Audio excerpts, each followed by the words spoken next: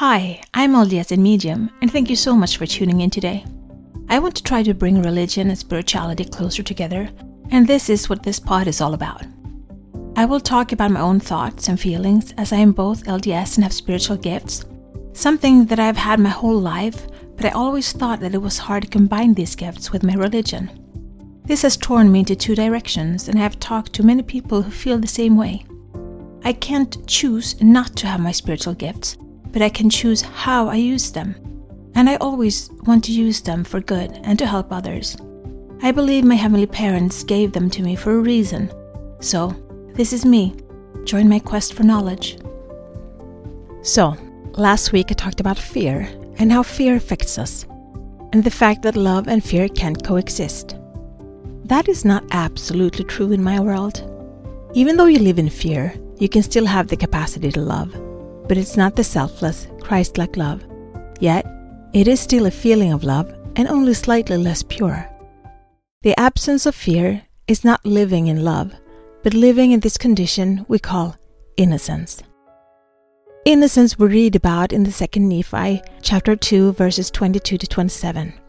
And now, behold, if Adam had not transgressed, he would not have fallen, but he would have remained in the Garden of Eden, and all things which were created must have remained in the same state which they were after they were created, and they must have remained forever and had no end. And they would have had no children, wherefore they would have remained in a state of innocence, having no joy, for they knew no misery, doing no good, for they knew no sin. But behold, all things have been done in the wisdom of him who knoweth all things. Adam fell that men might be, and men are that they might have joy. So here in the Book of Mormon it talks about innocence. I've heard about it in different courses I've taken, and it's been talked about in different ways. I was told innocence is what the Holy Grail was to King Arthur and his court. It wasn't the eternal youth, it was the essence of the innocent that Galahad represented. Pure, childlike, without expectations, and in a wondrous state of awe of life. Look at the eyes of a child experiencing things for the first time. The wonder, the curiosity. There, in that state, fear does not exist. Innocence can become the word in no sense. It can mean to not be in any sense, like sight, smell, touch, hearing, or taste. Not in one, but maybe all of them at the same time. It can also mean in no sense, like being in a state without a fixed state of experiencing. No judgment, just pure being in the here and now. That state, I believe, is what God means when He asks us to be like little children. Not to become children, but to remember innocence, to connect to that inside of us. In the energy of innocence, you become the most powerful creator, because there, you connect to Source, or God, or whatever divinity you believe in. It's what the author gets into when they get into the state of flow, or athletes, or composers. The most beautiful music is composed out of innocence, the best books written, the most beautiful paintings created in a state of innocence. Ideas are created, revelations and personal revelations comes from being in a state of innocence. The feeling of innocence is strong in the temple, just like in the Garden of Eden.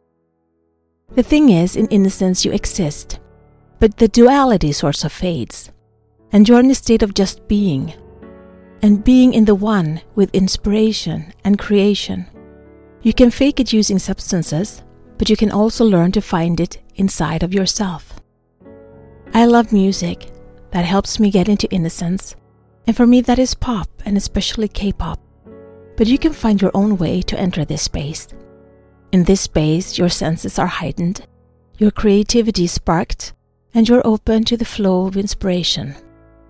I love going there, and I have an easy habit of just gliding in there. And I love losing myself in there, where I can create my dream life. But I tend to lose myself there, and I need to come back and ground myself. Because, as we read in verse 25, we are here to find joy. And in innocence, there is no joy, because there is no opposition. And our journey here on earth is to learn to find joy, even in our hardship. But we have the gift of innocence to use, to tap into, to find strength in, and to find God and the divine within ourselves in it. For me, innocence is the merging of the mind and the heart. When they become one, it opens up magic. So look at your life. Do you know this feeling of innocence? And can you tap into it at will? I think it's really important for us to find it. Otherwise, God wouldn't have told us to be like children. To access the power of being in the here and now without expectations and worrying about outcomes. Just being in a state of awe and wonder and faith and hope, and see where it takes us. Be the light, share the light, spread the light, shine. This is my journey. Thank you so much for keeping me company today. Please download, like, share, and subscribe, and help spread the light and spread the word to expand our community. Let's bring more love, peace, and unity to this world. Take care of yourself and your loved ones. Always be grateful, kind, and loving.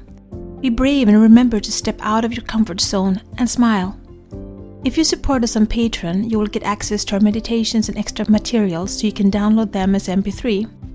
Also, we now have a Facebook group, which you can access from our Facebook community. Please answer the questions as you apply to participate. It will be a safe haven where we can keep discussing religion and spirituality, our spiritual gifts, and self-development. Remember, one person can make a difference, but together we can change the world.